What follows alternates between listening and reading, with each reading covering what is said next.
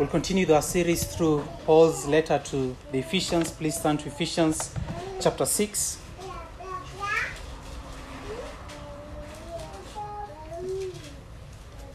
Ephesians chapter 6, I'll read the chapter, then we shall consider verse 15. Ephesians chapter 6, I'll read, "Children, obey your parents in the Lord, for this is right. Honor your father and mother. This is the first commandment with a promise, that it may go well with you and that you may live long in the land. Fathers, do not provoke your children to anger, but bring them up in the discipline and instruction of the Lord. Bondservants, obey your earthly masters with fear and trembling, with a sincere heart, as you would Christ, not by way of eye service as people pleasers, but as bondservants of Christ, doing the will of God from the heart, rendering service with a good will as to the Lord and not to man, knowing that whatever good anyone does, this he will receive back from the Lord, whether he is a bondservant or is free. Masters, do the same to them, and stop your threatening, knowing that he who is both their master and yours is in heaven, and there is no partiality with him. Finally, be strong in the Lord and in the strength of his might. Put on the whole armour of God, that you may be able to stand against the schemes of the devil. For we do not wrestle against flesh and blood, but against the rulers, against the authorities, against the cosmic powers over this present darkness, against the spiritual forces of evil in the heavenly places. Therefore, take up the whole armor of God, that you may be able to withstand in the evil day, and having done all, to stand firm. Stand therefore, having fastened on the belt of truth, and having put on the breastplate of righteousness, and as shoes for your feet, having put on the readiness given by the gospel of peace. In all circumstances, take up the shield of faith, with which you can extinguish all the flaming darts of the evil one, and take the helmet of salvation and the sword of the Spirit, which is the word of God, praying at all times in the Spirit, with all prayer and supplication. To that end, keep alert with all perseverance, making supplication for all the saints, and also for me, that words may be given to me in opening my mouth boldly to proclaim the mystery of the gospel, for which I am an ambassador in chains, that I may declare it boldly as I ought to speak. So that you also may know how I am and what I am doing, Tychicus, the beloved brother and faithful minister in the Lord, will tell you everything. I have sent him to you for this very purpose, that you may know how we are, and that he may encourage your hearts. Peace be to the brothers, and love with faith from God the Father and the Lord Jesus Christ. Grace be with all who love our Lord Jesus Christ with love incorruptible." Let us pray. Father, we pray that you may open the eyes of our hearts to receive your word this morning. Pray that you may pour your spirit of revelation, your spirit of truth, to guide us into all the truth. I pray that this word may richly dwell in our hearts. I pray for faithfulness on my part as I handle your word, that I may speak only that which will give grace to those who hear. I pray for your people as well, that they may be attentive in the hearing of your word, that they may hold tightly to that which you're teaching them, that they may hear your voice this morning. We pray that your truth may build us up in the most holy faith. We pray in Jesus' name. Amen.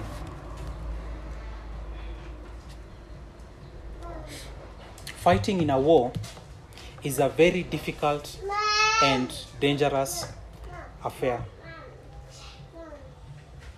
The potential for personal injury is very high.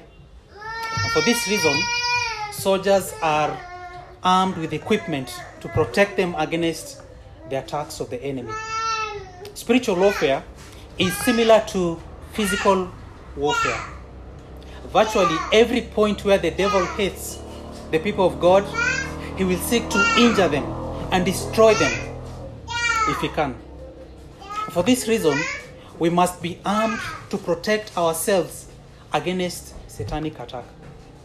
Now, we've been considering together the armor that God has provided for his people, for the Christians, and we've considered in verse 14 the belt of truth. And we saw that the belt of truth refers to the whole of God's truth from Genesis to Revelation. And we saw that it was necessary for us to put on this belt because the devil is a liar. The protection the believer can have against the lies of the devil is the truth of God's word. And so he must hold fast to that which is true and reject everything that is evil. It is by this means that we can avoid the harm and the injury that is caused by falsehood and lies and heresies. Last week we considered the breastplate of righteousness, and we saw that it was important for us to put on this breastplate. Why? Because Satan is an accuser of the brethren. The devil will point out our sins, our faulty obedience, the holes that are there in our righteousness.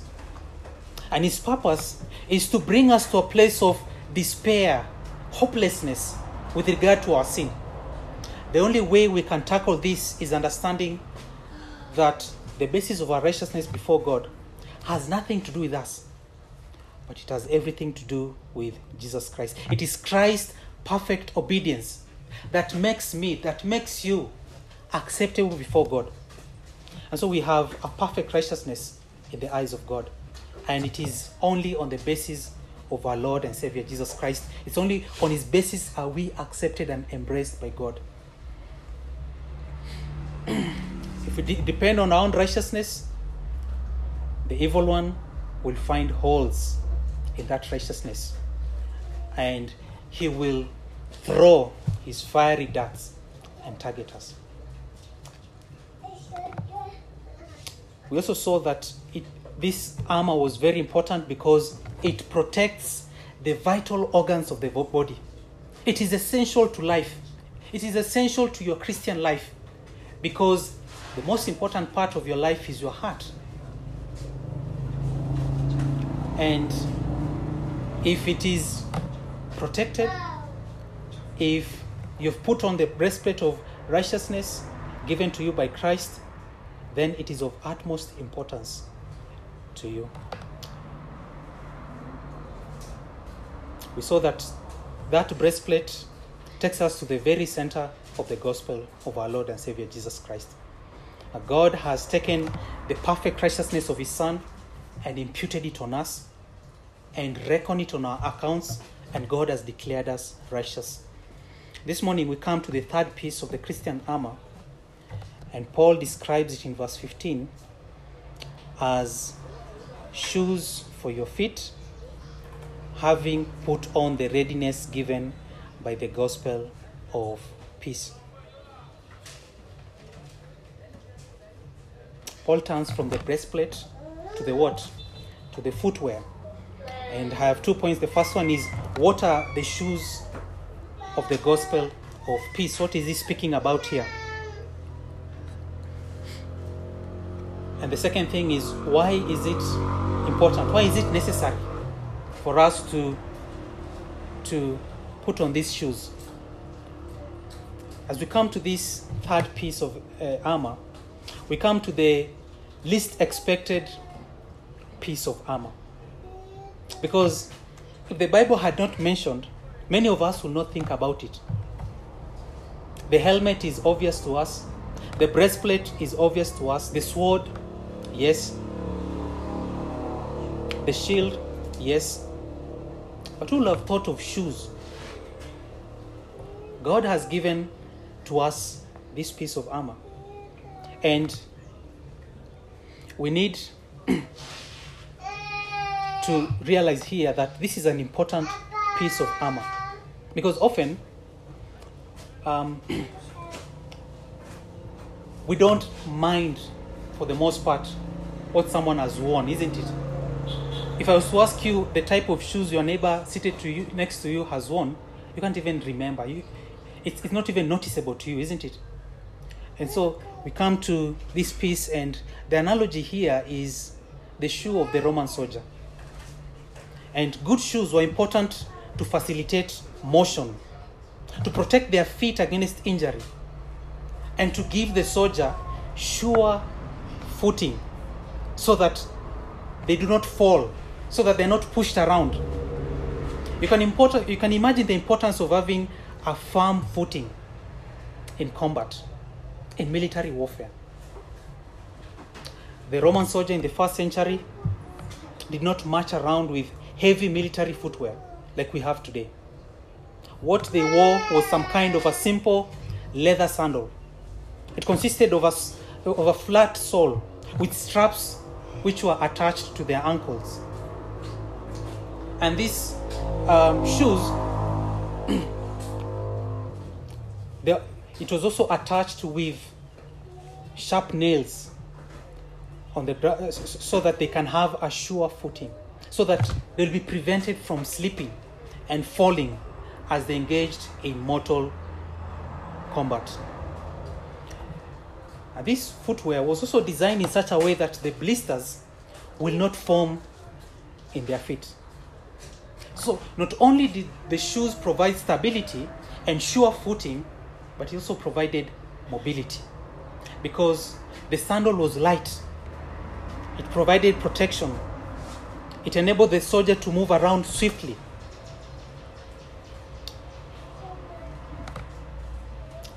And anyone who has hiked, anyone who has wrestled, anyone who has run knows the importance of a good footwear.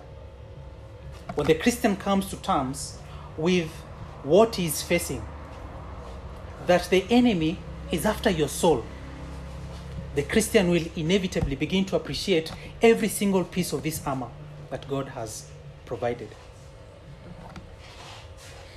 This shoe gives us a firm footing, because the foot is a very important part of your body, isn't it? Where the foot goes, the body goes, isn't it? If you slide, your whole body will fall to the ground. And so everything depends on the security of your feet. Because if you sleep in battle, you become an easy prey. You're dead. You're easily finished. And God has given to us shoes for our firm footing.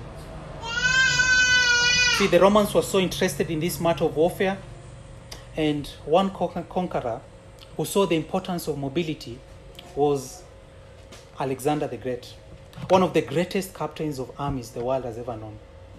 He lived back in the 4th century before Christ, and one of the reasons for his successes was moving his armies so quickly and unexpectedly, while their enemies were stationary or were moving slowly.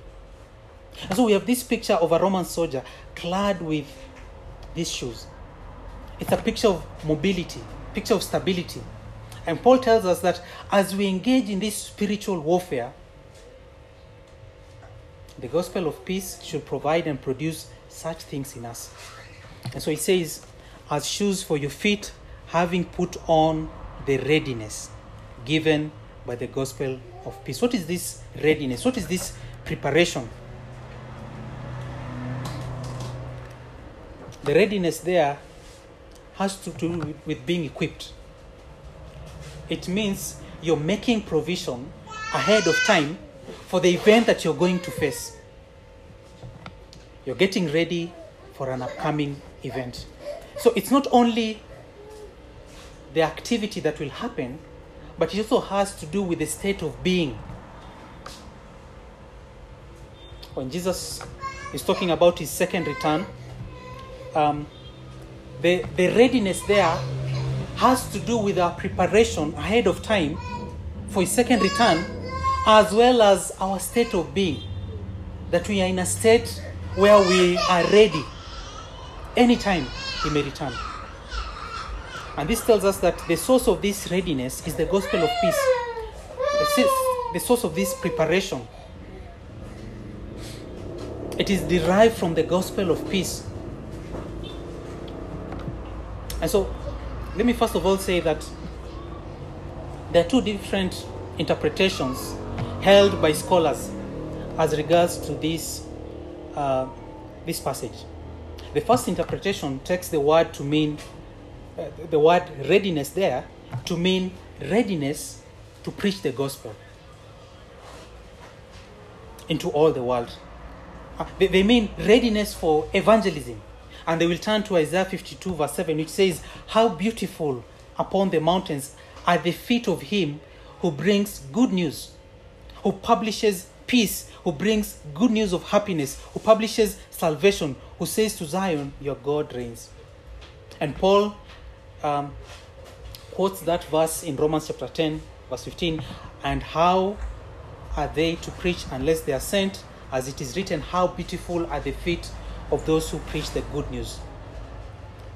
And they clearly interpret it to say that Paul is talking about the readiness to preach the gospel of Jesus Christ.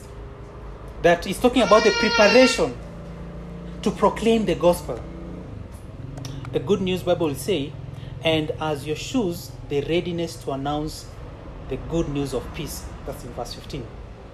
Then there's a second interpretation which takes the meaning of the word readiness to interpret it as firmness, as stability, as being firmly rooted. And I believe this morning this is the correct interpretation of this verse. It is more fitting to the context of this section. Paul the Apostle here is not dealing with evangelism. He's dealing with Christian warfare. It's a military picture. So the whole emphasis of this section is not about running. It's not about having swift feet to proclaim the gospel. It's not even about walking. What is it about? It's about standing, isn't it? Look at verse 11. "Put on the whole armour of God that you may be able to stand," isn't it? Verse 13, "Therefore take up the whole armour of God that you may be able to withstand in the evil day." Verse 14, "Stand therefore." You see, Paul repeats himself 4 times in order to make it clear to us that the main purpose for which this armor is given is to cause us to stand. And we saw that the picture of standing is the picture of victory, isn't it? And so this passage here has nothing to do with going anywhere. It has everything to do with standing. And so this is not evangelism for non-believers. This is conflict for believers. Sure, the gospel of peace should be preached and must be preached, but that's not the issue here. I don't think this passage has to do with the issue of evangelism. And the reason has to do with the whole context of it. This is a text of scripture on spiritual warfare. The lost are not mentioned here, but it's the Christian defending himself against the attacks of the devil. And so the context here helps us to have a clear interpretation. And he says that it is these shoes of the gospel of peace that gives us stability, firm footing in the Christian life. Of course, one of the things that besets the Christian soldier is instability. And this, of course, is one of the characteristics of a recent convert. It's one of the classic symbols of Christian immaturity. You remember he has exhorted us in chapter 4 verse 14, we'll turn there, that we no longer be children tossed to and fro by the waves and carried about by every wind of doctrine, by human cunning, by craftiness in deceitful schemes. You see, that is always the picture of a spiritual child. Spiritual immaturity. A lack of discernment. They are unstable. They are tossed to and fro by every wind of doctrine. They are always running to every new idea that comes up. They are always up and down. One moment rejoicing, another moment depressed. They are suffering from a condition of spiritual immaturity. And that has been true of us, true of all of us by extension. And the devil knows this. The devil rejoices in this Achilles heel. He knows every weakness, and he comes to bring us trials and tribulations and adversity and hardship and temptation, and he wants to throw you off balance. And Paul tells us that we need to stand. We need to put on the shoes of the gospel of peace. Think for a moment about the great reformer Martin Luther. Luther knew a lot about spiritual battle. He stood in defiance against 1,000 years of papal tradition. He was the unmovable object. In the year 1521, when he was summoned before the might of the Roman Catholic Church, he was questioned about his faith. And he was able to stand and say, I quote, "Unless I am convinced by the testimony of the scriptures or by clear reason, for I do not trust either in the Pope or in the councils alone, since it is well known that they have often erred and contradicted themselves. I am bound by the scriptures I have quoted, and my conscience is captive to the word of God. I cannot and I will not recant anything, since it is neither safe nor right to go against conscience. May God help me." Amen. End of quote. Here is Luther in danger of losing his life. But because his feet are firmly shod with the stability of the gospel of peace, he was able to boldly proclaim, "Here I stand, I can do no other. May God help me." Amen. Luther knew something of true spiritual stability. He was able to stand firm when everything was against him, when the whole world was against him. He was able to stand against the works of evil. We have the story of Horatius Bonar. We're told that he was a very successful lawyer and he had great riches, but he faced terrible trials. One time, his wife and his 4 daughters were crossing the sea, and 4 of his daughters drowned, and his wife was miraculously saved. He lost all his money because of bankruptcy in the city of Chicago. The fire ravaged his property. And how did he respond? Did he blame God? Did he renounce his faith? Did he collapse and go into despair? Not a little bit. We read that he sat down, put pen to paper, and was able to write the words of this beautiful hymn. "When peace like a river attendeth my way, when sorrows like sea billows roll, whatever my lot, thou hast taught me to say, it is well with my soul. Though Satan should buffet, though trials should come, let this blessed assurance control, that Christ has regarded my helpless estate, and has shed his own blood for my soul."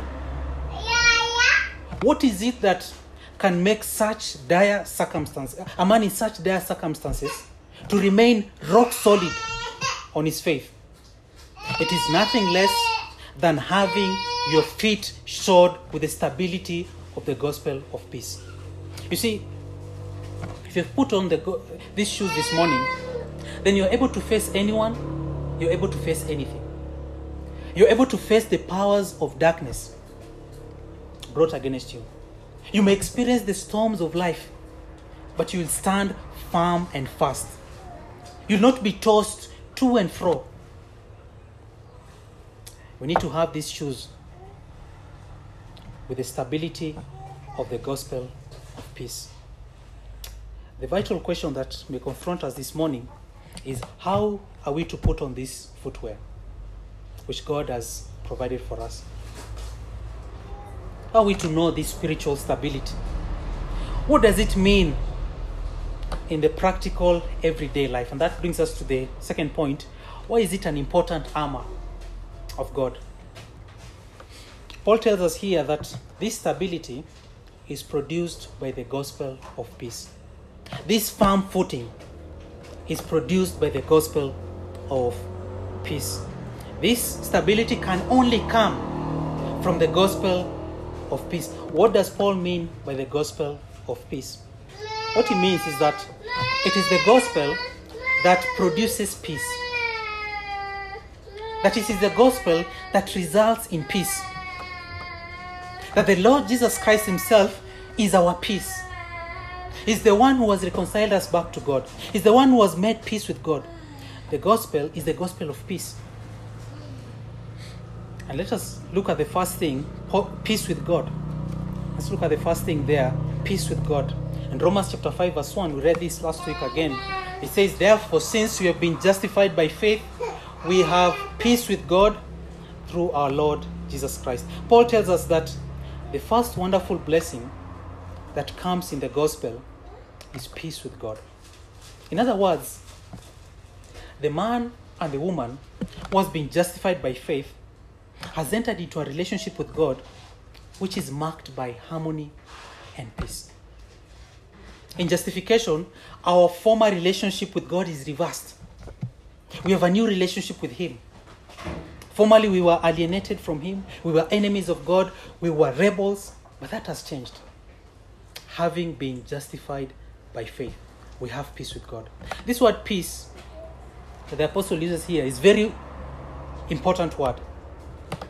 It's a word that is used hundreds of times in the Bible, yet there is a great deal of confusion about it. The biblical definition of peace is quite different from what the world understands as peace.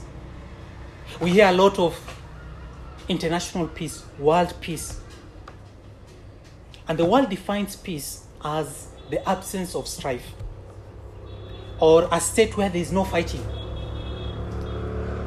So you hear peace between nations, peace among communities. Even the English dictionary defines peace as freedom from disturbance, a state or period in which there is no danger or a war has ended.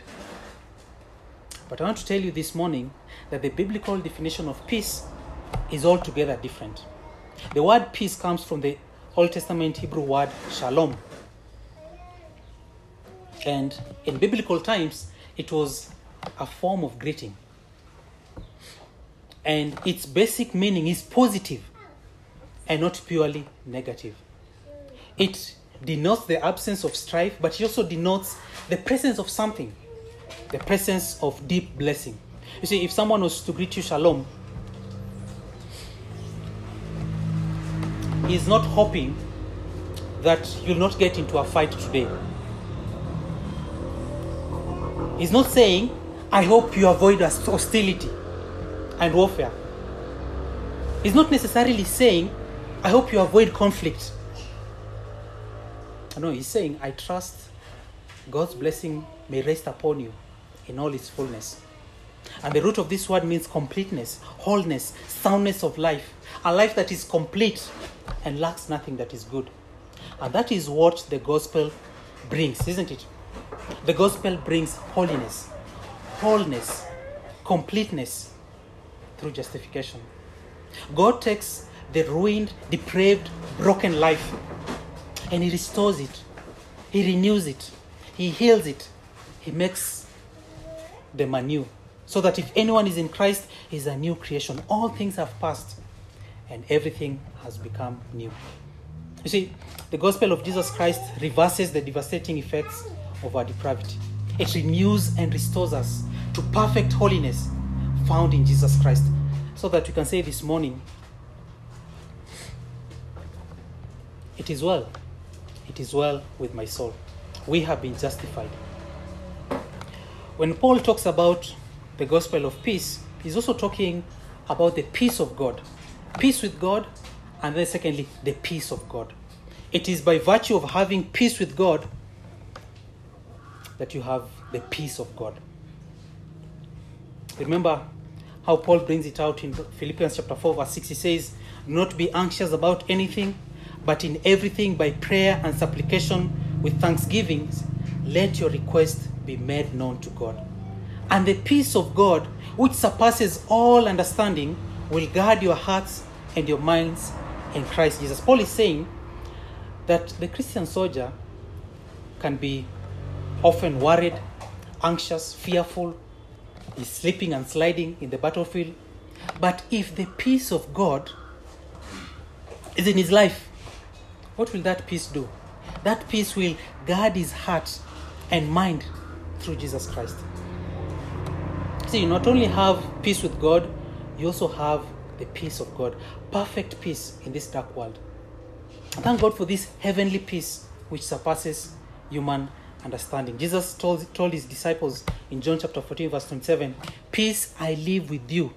My peace I give to you. Not as the world gives, do I give to you. Let not your hearts be troubled, neither let them be afraid." This was our Lord's legacy to his church. Great blessing that he left to us before he returned to heaven. And he gives us peace. Peace that is supernatural. It's a peace that is deep and abiding. It's a peace that the world knows nothing about. The world can never experience it. So that the Christian can go through trials and adversity and tribulations.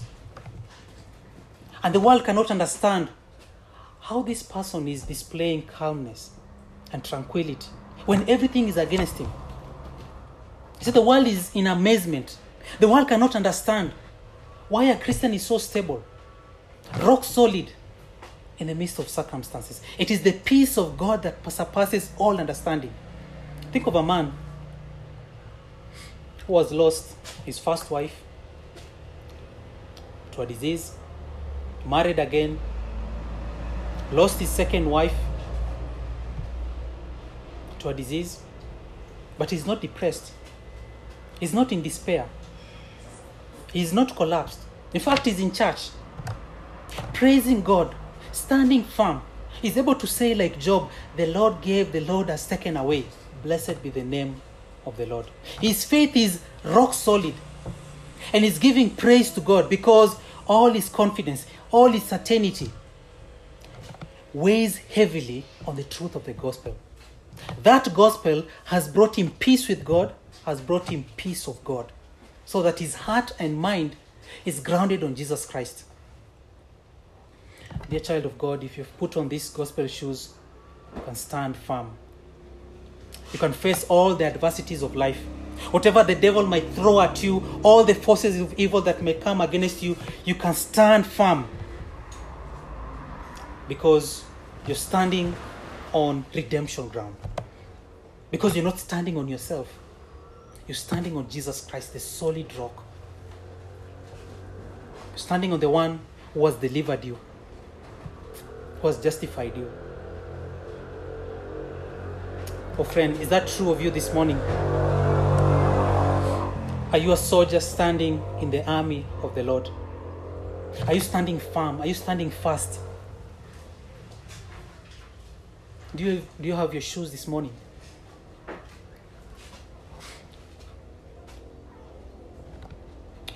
The devil wants to drive a wedge between us and God. He wants us to distrust God. He wants us to lack peace. He wants us to depend on ourselves. He wants us to believe that God is not at peace with you, so that you're off balance. He wants us to be uncertain about where we stand with God. He wants us to lack the confidence that we have peace with God. You see, the name of the devil, as is given in Revelation 11:9, is Apollyon. It says they have as king over them the angel of the bottomless pit. His name in Hebrew is Abaddon, and in Greek is called Apollyon, which means destroyer. That he wants to destroy our faith. He wants to destroy our peace with God. And he can do it, and he wants to do it through negative events in our life, through the sad providences that God brings. And he wants to make you feel guilty. He wants you to think that God is angry with you, that God is not pleased with you.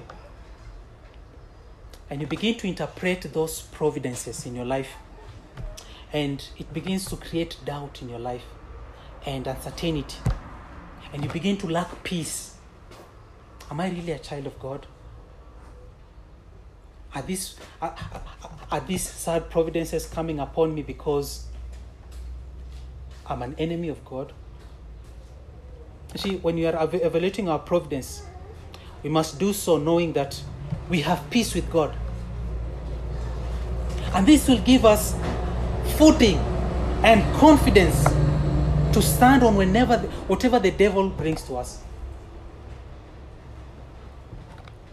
If you're going through a difficult providence, ask yourself, has God made peace with me?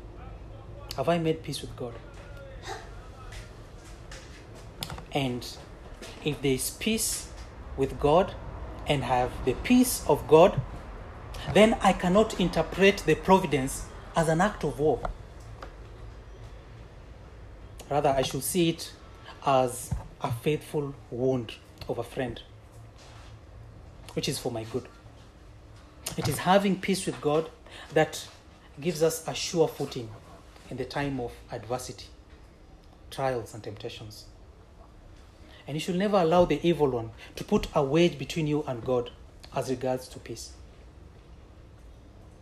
Knowing that we have peace with God, we can prepare ourselves against the darts of the evil one.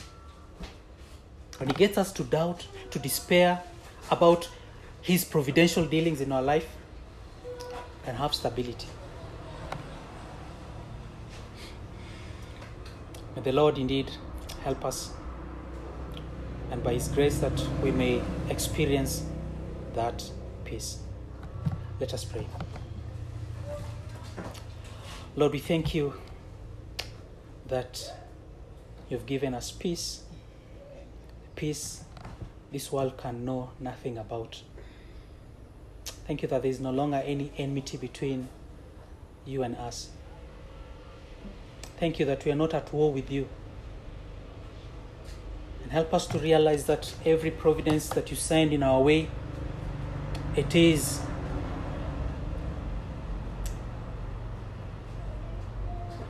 a friendly wound from you for our good.